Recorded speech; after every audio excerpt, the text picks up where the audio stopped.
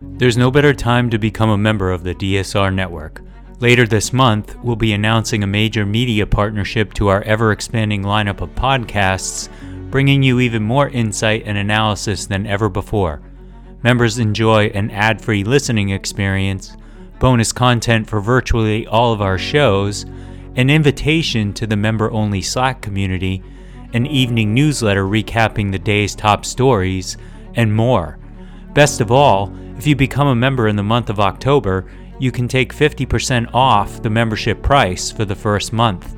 Visit thedsrnetwork.com/buy and enter code SPOOKY at checkout. That's thedsrnetwork.com/buy and code SPOOKY. Thank you very much for your support. This is Words Matter with Norm Ornstein. We've got the votes, and screw the rest of you. And Dr. Kavita Patel. These might be some of the smaller moments, with all the bombshells. Didn't catch people's eyes.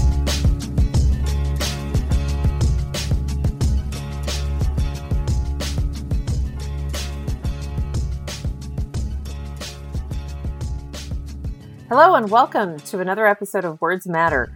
This is your host, Kavita Patel, along with Norm Ornstein, and it's been a while since we're recording this, but I've been away and doing some very fun things on the Stanford campus, which always give me a lot of inspiration, Norm, that there's some hope for humanity when I can talk to, I like to say young people, but it's just, I'll say people of all ages who are kind of in an education environment. And Norm, you'll love this. When I was there, that was when it was this past 3 weeks, that we thought the government, which I personally, and I think the majority opinion was that the government would shut down September 30th at midnight.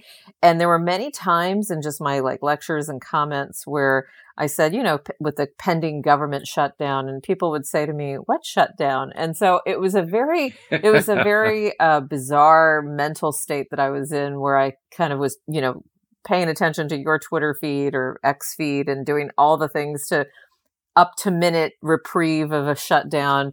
And in Palo Alto, people were blissfully unaware of what I would have said was a crisis averted, only to have what I think has now unfolded this past week. So let's not that we need to, but let's catch listeners up onto the state of play of the GOP. And I do want you to address something that a lot of friends have asked me, and I haven't been able to articulately kind of produce a response, and I know you will. Many friends, reasonable people, educated people who do read the newspaper and knew about the shutdown, have said, why didn't the Democrats come and save McCarthy? And I didn't know how to characterize how odious this person was, how I felt like, and I'm going to read, just because this is Words Matter, and I'm 100% sure you saw it, but I'm going to read AOC's tweet, and it wasn't exactly about defending Democrats, but I think it did capture nicely, and I have to read it. So this is a tweet from a couple of days ago. Contrary to how McCarthy's defenders are behaving, men failing up is not a constitutionally protected right. The man, McCarthy, made risky decisions and faced the natural consequences of them. I am not his mom, and my job is not to put pool noodles around hard corners for Republicans. I think that summarized everything that I felt, but could not put into words. So Norm, catch us up. Where are we to? Why don't you put some words that are slightly more eloquent and maybe can match AOC to why didn't the Democrats come in? Because now we're going to have what I would say is not even a dumpster fire, would be a kind of image to describe it as. It's a complete shit show. All right, Norm. So I will get to that, but you have now spurred me, Kavita, to tell my favorite story about the West Coast versus the East Coast. Oh, good. In 1979, I was a fellow at the Center for Advanced Study in the Behavioral Sciences in Palo Alto, living on the Stanford campus. And one day I watched the local news from San Francisco. It started with the greengrocer and about 4 minutes talking about what fresh produce was available at the different stores in San Francisco. Then they went to a breaking news story, which was at a trailer park where a couple of grandparents who had lost their son and daughter-in-law in a car crash had taken in their child, but there was a no child ordinance at the trailer park. And so they talked for about 5 minutes about what was going on there. Then they came back to the greengrocer. Then they did weather and sports. Back to the greengrocer a third time. And then right at the end of the news show, they said, in other news, 52 hostages were seized in Iran today. And that to me was the priorities of the Bay Area compared to Washington, D.C.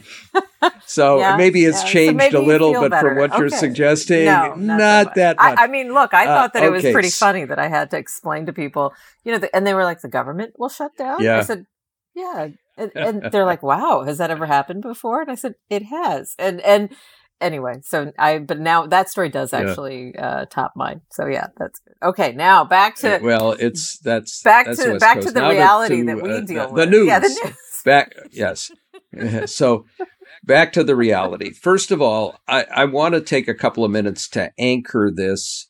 We knew that Kevin McCarthy's days were numbered at the beginning of the 118th Congress, when it took him 15 votes in multiple days, and he had to make concession after concession. I would say he sold his soul, except you then have to have a soul to sell it. And obviously, one of the concessions that he finally had to make was to Matt Gaetz to enable one member to put forward this privileged motion to vacate the speakership. And it was inevitable that Matt Gaetz would pull that trigger.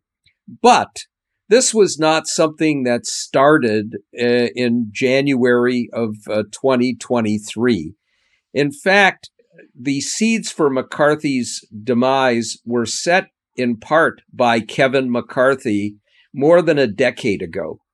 In 2010, Kevin McCarthy, Eric Cantor, and Paul Ryan published a book called Young Guns. And it was taken from a movie, a 1988 movie with Emilio Estevez. And Kiefer Sutherland. Of young gunslingers.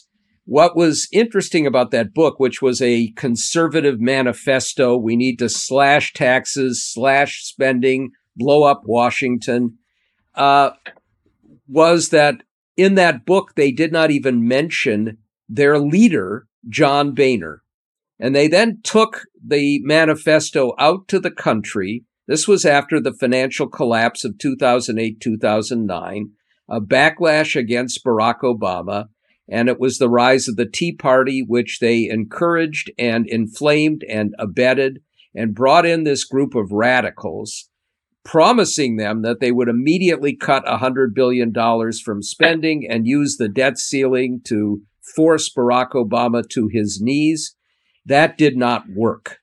The first victim was Eric Cantor, who was the leader of that group, who lost in a primary 2 years later to a Tea Party guy, Dave Bratt. John Boehner was forced out of the speakership, pushed in part by McCarthy. Paul Ryan replaced him, but what we need to keep in mind here, Kavita, is that Kevin McCarthy wanted to replace John Boehner, and he couldn't do it. He couldn't get the votes. Back then, in 2015, it was clear that many of his colleagues, starting with the Freedom Caucus, which had just started up, and the others on the right, didn't trust him. So Paul Ryan steps in, last 4 years, leaves because he's got the same headaches with the lunatic fringe. And the lunatic fringe was moving to be not a fringe, but the majority. And it was pretty clear after Ryan and Cantor and Boehner that the next victim was going to be Kevin McCarthy. I can use two analogies here. One is the Young Guns were shot down by their own gang at the OK Corral. And the other is they created a Frankenstein monster that turned around and ravaged them. So the roots of this have been coming for a long time. We could even stretch it back to Gingrich, but we're not going to take the time to do that. And what they have all contributed to creating is not a conventional political party, but a radical cult that demands fealty to extreme principles. And Kevin McCarthy kissed their asses over and over again, but in the end, it wasn't enough. And whoever replaces him is not going to be in a better position. Well, let's talk about the who. Now. Yes, get to what happens now. But let me talk about the Democrats. Yeah, sorry. Yes. So, I think your point is very well taken. The reality is that Democrats have harbored deep animosity towards Kevin McCarthy going back to January 6th. On January 6th, we may remember Kevin McCarthy called Donald Trump when the place was being ransacked and members' lives were at stake, and demanded that Donald Trump call off his dogs. And what Donald Trump said to him was, "I think they care more about the election than you do, Kevin."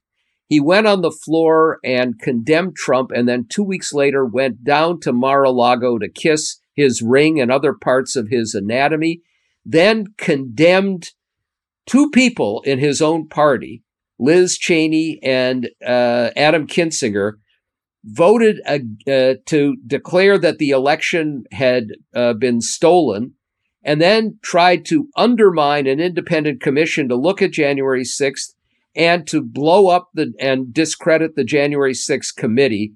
So while he left his own crazies, including the ones who had aided and abetted January 6th, alone, and in fact coddled them. So Democrats had grievances. But I think if Kevin McCarthy had gone to Hakeem Jeffries and said, "Look, this is nuts. I'll tell you what, let's work together. I'll stop this crazy impeachment investigation.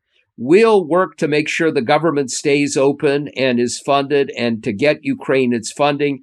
And that's going to mean bipartisan coalitions, but we can make this work." Instead, after springing on the Democrats this continuing resolution to punt the shutdown for 45 days, cutting out funding for Ukraine, he sprang that on the Democrats. They saved his ass by voting for it, and then he went on television to blame the Democrats. So the fact that he is untrustworthy and is despicable is something shared by all the Democrats. So remember that you have Democrats who are on the right end of their party, the so-called problem solvers, who would have been happy to find some kind of deal. Not a single Democrat, including ones who often vote with Republicans like Jared Golden of Maine, deviated from this line of saying, we're not going to support this guy. And of course, now the Republicans are blaming the Democrats for it, which is insane. Which is insane. So, Norm, I agree completely that not just January 6th, but I forgot about the Young Guns. I remember I actually have that cover in my head of the book. And I remember that thinking, wow, this is pretty lame, even back then. And it's even worse now. You're right. So, yes, as I thought you would put a much more eloquent set of sentences together to why, when anybody kind of raises the notion of like, well, why wouldn't the Democrats save him? Isn't the alternative worse? You have eloquently stated why there was absolutely no saving, number one. And number two, you're right. And I did actually ask like several kind of, I'm sure you did too, did McCarthy reach out? Was there any like conversations, back channel? None. I mean, very senior Democrats who said none whatsoever. So maybe McCarthy spoke to, I don't even know if he spoke to Hakeem. I can imagine it's exactly as you described. There was zero attempt to say, let's bring some rational government. And then I knew that when McConnell wanted to get Ukraine aid in there and that McCarthy was like, I'm not having it, forget it. I knew at that point there was no chance McCarthy was going to come across the aisle to Democrats. I mean, this is where, like, for a lot of reasons that we can get into, like, this was, to me, one of the first times I've seen McConnell indictment, the impeachment of Trump and some other things, but usually McConnell finds a way to get his way. And even in this instance, it was not possible. So, okay. All right. So then, Norm, paint the scenario of what happens next. Is our best alternative, worse and worst with Jim Jordan and Steve Scalise, and like tell me. I've had also very thoughtful friends, similar friends that overlap with why aren't the Democrats saving McCarthy, say which one is better. And I said, that's like asking me, like, which nuclear option is like a better nuclear option. They're both nuclear. The outcome is the same. That's how I've interpreted it. But tell me what you're hearing, thinking, and how you would phrase this and frame this for the country. Like, where are we headed? And it's very dark, but go ahead. Well, I will use a bad analogy with the two of them. It's like, which would you rather have, gonorrhea or syphilis? Oh, dear. That's the two leaders we're dealing with. But there's one other point we ought to make here, Kavita, which is your friends who are thinking that Kevin McCarthy would have been a more moderate or less radical alternative if he were kept. One thing is clear. If Democrats had saved him now, what would he have done after that? He would have said, the one thing I want to avoid is another Matt Gaetz attempt to oust me. So I am going to move even further to pander to the lunatics in my conference, and it would have been even worse. So now we have two candidates, and the Republicans are going to meet in their conference and try and unite behind one of them. We know that several of them, led by Marjorie Taylor Greene, have said they will not vote for anybody as speaker except Donald Trump. So they may have a little difficulty coming to a consensus because obviously they can have a majority, a substantial majority of their conference unite behind one of these two candidates or somebody else who might enter the race. But they're going to need all except 4 to be able to prevail. So what have we got? Here are our alternatives. We have Steve Scalise, who has been the majority leader, who has had a very contentious relationship with McCarthy because McCarthy believes and knows that he's just been waiting in the wings for McCarthy to falter so he could take over.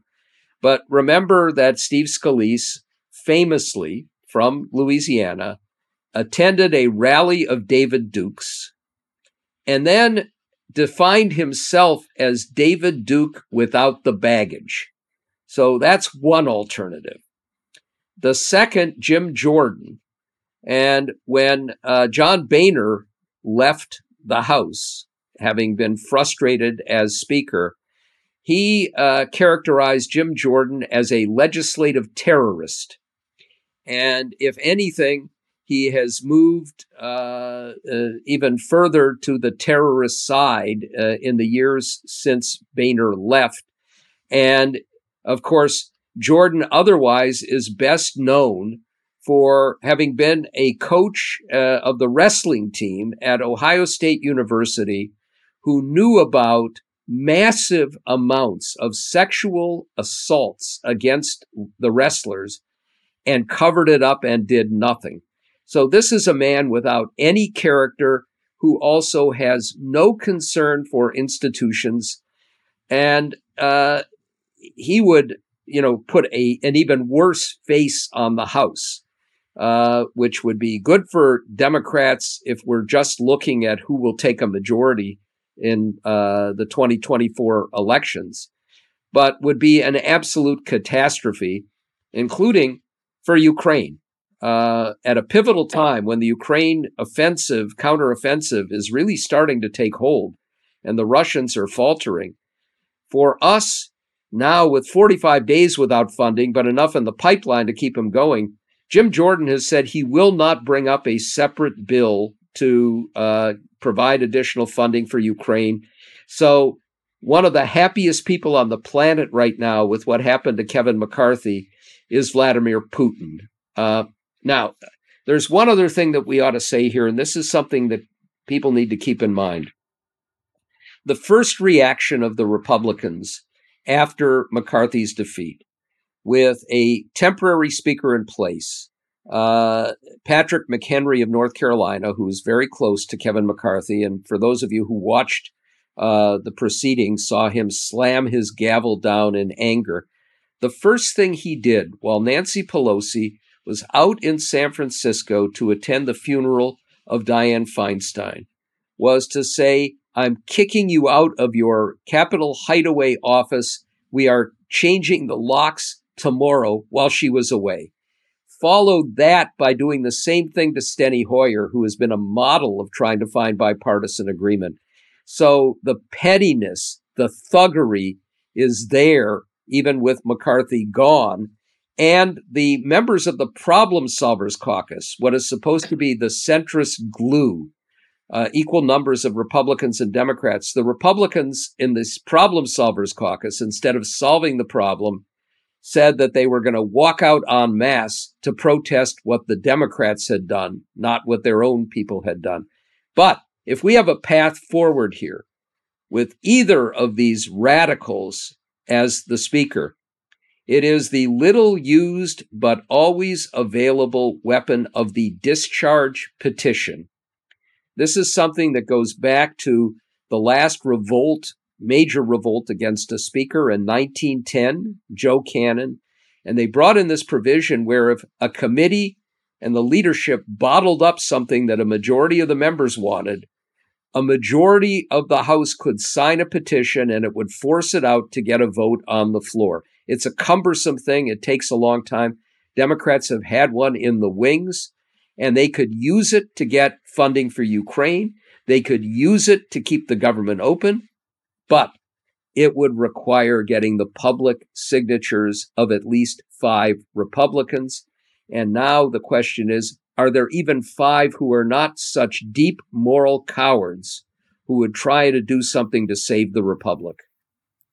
So, so many things to unpack and take extended threads there. I've I think it's more of I've put purposeful blind spots in my memory around Jim Jordan and Scalise, and for good reason, because they're odious creatures. And it is very interesting, Norm, that you and I think it's worth taking stock that you and I are now kind of reflecting on Paul Ryan and Newt Gingrich in a very positive way, and John Boehner in a way I'm sitting here thinking, wow, there's a psychological phenomenon that well, that like kind of everything's contextual.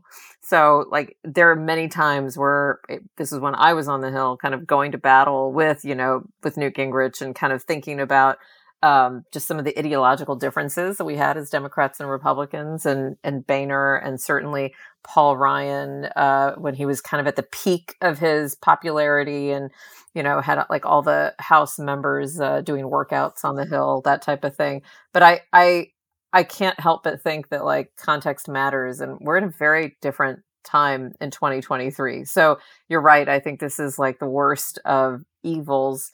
And you brought up the discharge petition, another very common question. You brought up the kind of 45 days for the shutdown. The third point is, can you just, for our listeners, because I think you and I have been in some of these hideaways, explain, I think people were very confused, as if Nancy Pelosi was squatting somewhere, not at all. Can you just do the Wikipedia of like what what that meant? This was not her squatting in like the speaker's office when she wasn't supposed to. This was her right to have, and just explain kind of the significance of that, because that to me also, again, talking about 2023 and what matters as point of reference, when was it Boehner? Which transition was it when Pelosi came in as speaker, Norm?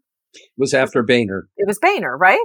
Where she did, yeah. Where the exact thing happened, and Pelosi did not ask Boehner to move, didn't force him to do anything, and felt like once a speaker that you have right. like some things I take that back. It was Ryan. Yeah, it was Ryan. Either way, though, there was a change of power.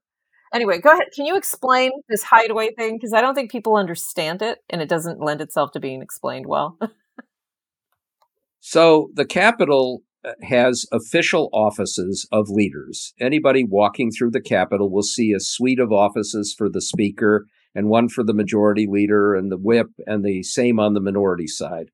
But there are also offices sort of tucked away in private corridors of the Capitol that many senators and a handful of House members have, where they can have a kind of private and more quiet space, one where you don't have staff around, but it's a great place to be able to meet people away from the hustle and bustle. What we saw Patrick McHenry do was to take, there aren't very many of these, but traditionally, the speaker coming in bends over backwards to provide some facilities for the outgoing leaders. And that's what has happened in the past. That's what has happened with every previous speaker. This is just a stupid, petty move. Now, there's something else, though, that's worth mentioning here, Kavita, which is these hideaway offices do not have numbers on them. You don't know unless you are directed there where they are or who they belong to. If you're going to the Speaker's office, you know you go to 221B on the House side of the Capitol or whatever the number may be. These are private. I've been escorted to many of them in the past when I've met with leaders or people in the Senate. What was one of the most stunning elements of January 6th is that some of these rioters, these violent insurrectionists, knew exactly where to go to find the hideaway offices of some of the prominent leaders in Congress. How did they know that? Because somebody, most likely one of the Republicans in the House, perhaps working with somebody in the office of the architect of the Capitol, gave them a map to tell them where to go. Did Kevin McCarthy do anything to root out who might have done that? Have any of them been punished? No. So there's a lot behind these hideaway offices that even goes beyond the crassness and thuggery of Patrick McHenry. Instead of saying, we've just been through a difficult time, now it's time to come together and try to find a way to move forward as a Congress and a country. It's screw you. We're going to stick it to you, even as we leave our own insurrectionists alone.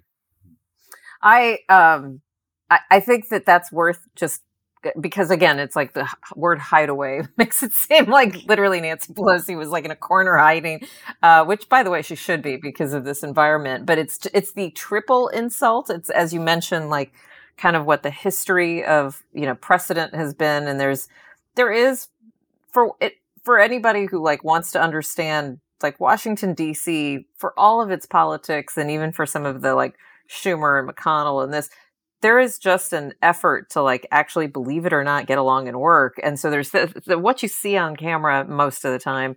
And then there's like a layer of like people just need to get work done.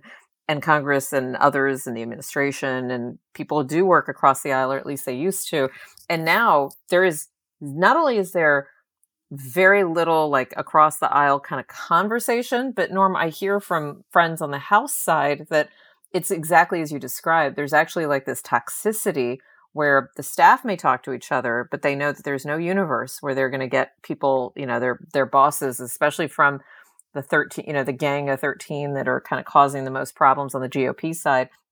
There's no working with them. You're not going to see some bipartisan legislation, with such and such in Gates or such and such in Jordan. It's just not going to happen. And that for Americans is disturbing, no matter what your party affiliation is. That means that government is the way that our constitutional kind of framers had thought about like kind of the three branches and how we think about like the rule of law does not apply. And then when you add to that, we didn't even have time. Maybe we can get into the latest antics of Clarence Thomas. Feels like Clarence has kind of gotten away a little bit scot-free without having to think about some of this. We have not given him as much media attention because between what Donald Trump is doing in court in New York and what's unfolding kind of on the halls of Congress, there's been a little less oxygen to talk about Clarence Thomas and some of his recusals or lack thereof. But maybe we can dive into that a little more. So let's close out. We're going to get into, we wanted to get into some of what's Nancy Pelosi was at Senator Feinstein's funeral as this was all unfolding. We want to talk in our members only section a little bit about the dynamics there now with not only Senator Feinstein's passing, but the new senator that was sworn in, Senator LaFonza Butler, and kind of what that dynamic will look like. But close us out, Norm. So let's do a temperature check on where we are heading into 2024. What, if anything, has this past week's events done to help or hurt Biden, or help or hurt the GOP? Just frame it. So just one thing before we get to that, I suspect you have had a lot of people, as I have had, saying, well, now is the time for Hakeem Jeffries to reach across and find 5 or 6 Republicans and, either get them to vote for him to become speaker or at least to find a way to work together. And why won't that happen? It's because of a couple of things. One is the level of moral cowardice across the board on the Republican side is something I find stunning. There are plenty there who in a different environment would be constructive, but they're afraid. And, the conventional wisdom is, they don't want a primary challenge, or they are afraid that they'll lose their seats. And if they leave, they won't be able to get a job because they've been apostates. But this is a couple of there are a couple of other reasons that are important here. This is a cult. What happens in a cult? If you defy the cult, you are shunned or excommunicated. And for many of these people, going back home and having their own friends and supporters shun them as traitors is powerful. But even more than that, Donald Trump is inciting violence out there. He is calling for violence. He's calling for it against judges and law clerks and prosecutors. But he's also called for it more broadly. And these Republicans are frightened for their own lives and the lives of their families. And that's something that's going to have long-term consequences for whether we're able to come together as a country. And I fear the rise of violence a little bit further down the road. But right now we are in an ungovernable place. And if we do not find a half dozen House Republicans who can transcend these issues and, find ways to keep the government open or to reopen it if we have an extended destructive shutdown, and to make sure we continue to fund Ukraine, which is very much in our national interest, as well as in that of free people everywhere, then we're going to have a really rough year. And while it's clear that this is all Republicans, if the economy tanks because of an extended shutdown or because nothing can be done in Congress, the president is not going to escape unscathed. So the consequences of this could be drastic, not just in the next year, but beyond that. And that reinforces, and then we'll close, I promise. But that reinforces, I attended, it was like a kind of for not media, but kind of a closed briefing, Anita Dunn and several others when we, September 27th or 28th, when we did just think this shutdown was inevitable. And the talking points, unlike the shutdown during the Trump years, as you recall, Norm, because Trump was key in shutting down the government. Unlike then, there's a great kind of narrative of this is not us at the White House. We want to work across the aisle. We want to kind of find a way to keep government open. This is the Republicans. That does not, when we were getting to the point, which we probably will, when we were getting to the point where, WIC benefits, TSA, all of this, and we were talking about the impact to everyday Americans, even if they don't realize the government has stopped.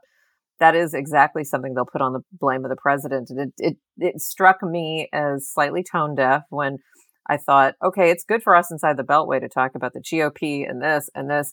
At the end of the day, you feel okay, but isn't that what the president is elected to do? Isn't he the leader of the country? Doesn't he have to kind of figure it out? Not an unreasonable question. So I agree. You're right. It doesn't benefit anybody if this goes on. And I fully expect however many days we are 40 days away from another, from a threat of another shutdown, that this one might be the real one heading us into the holidays. Can you imagine during the holiday season, TSA grinding potentially to a halt, et cetera? So let's see what happens. I agree. Half a dozen Republicans is all it's going to take, but we'll see. We'll see if we can do it. And you know that Pelosi's probably working the scenes as well as Jeffries and any of the other leadership. But all right. Well, thank you everyone for joining us. Hopefully you learned something, provoked your thoughts. If you can, and it did, please share this podcast and also rate our podcast. We're on all your favorite podcast players. Feel free to drop a review. And if you can, and you haven't already, become a member of the DSR Network. We're heading into the holiday season, less than a pumpkin spice latte a month, we promise. And it'll be more of an investment back into your own sanity and democracy, hopefully. Words Matter is a production of the DSR Network. Our incredible producer is Riley Fessler, and our executive producer is Chris Cotnoir. Our next episode of Words Matter should be in your feeds in or around October 12th. Thank you so much.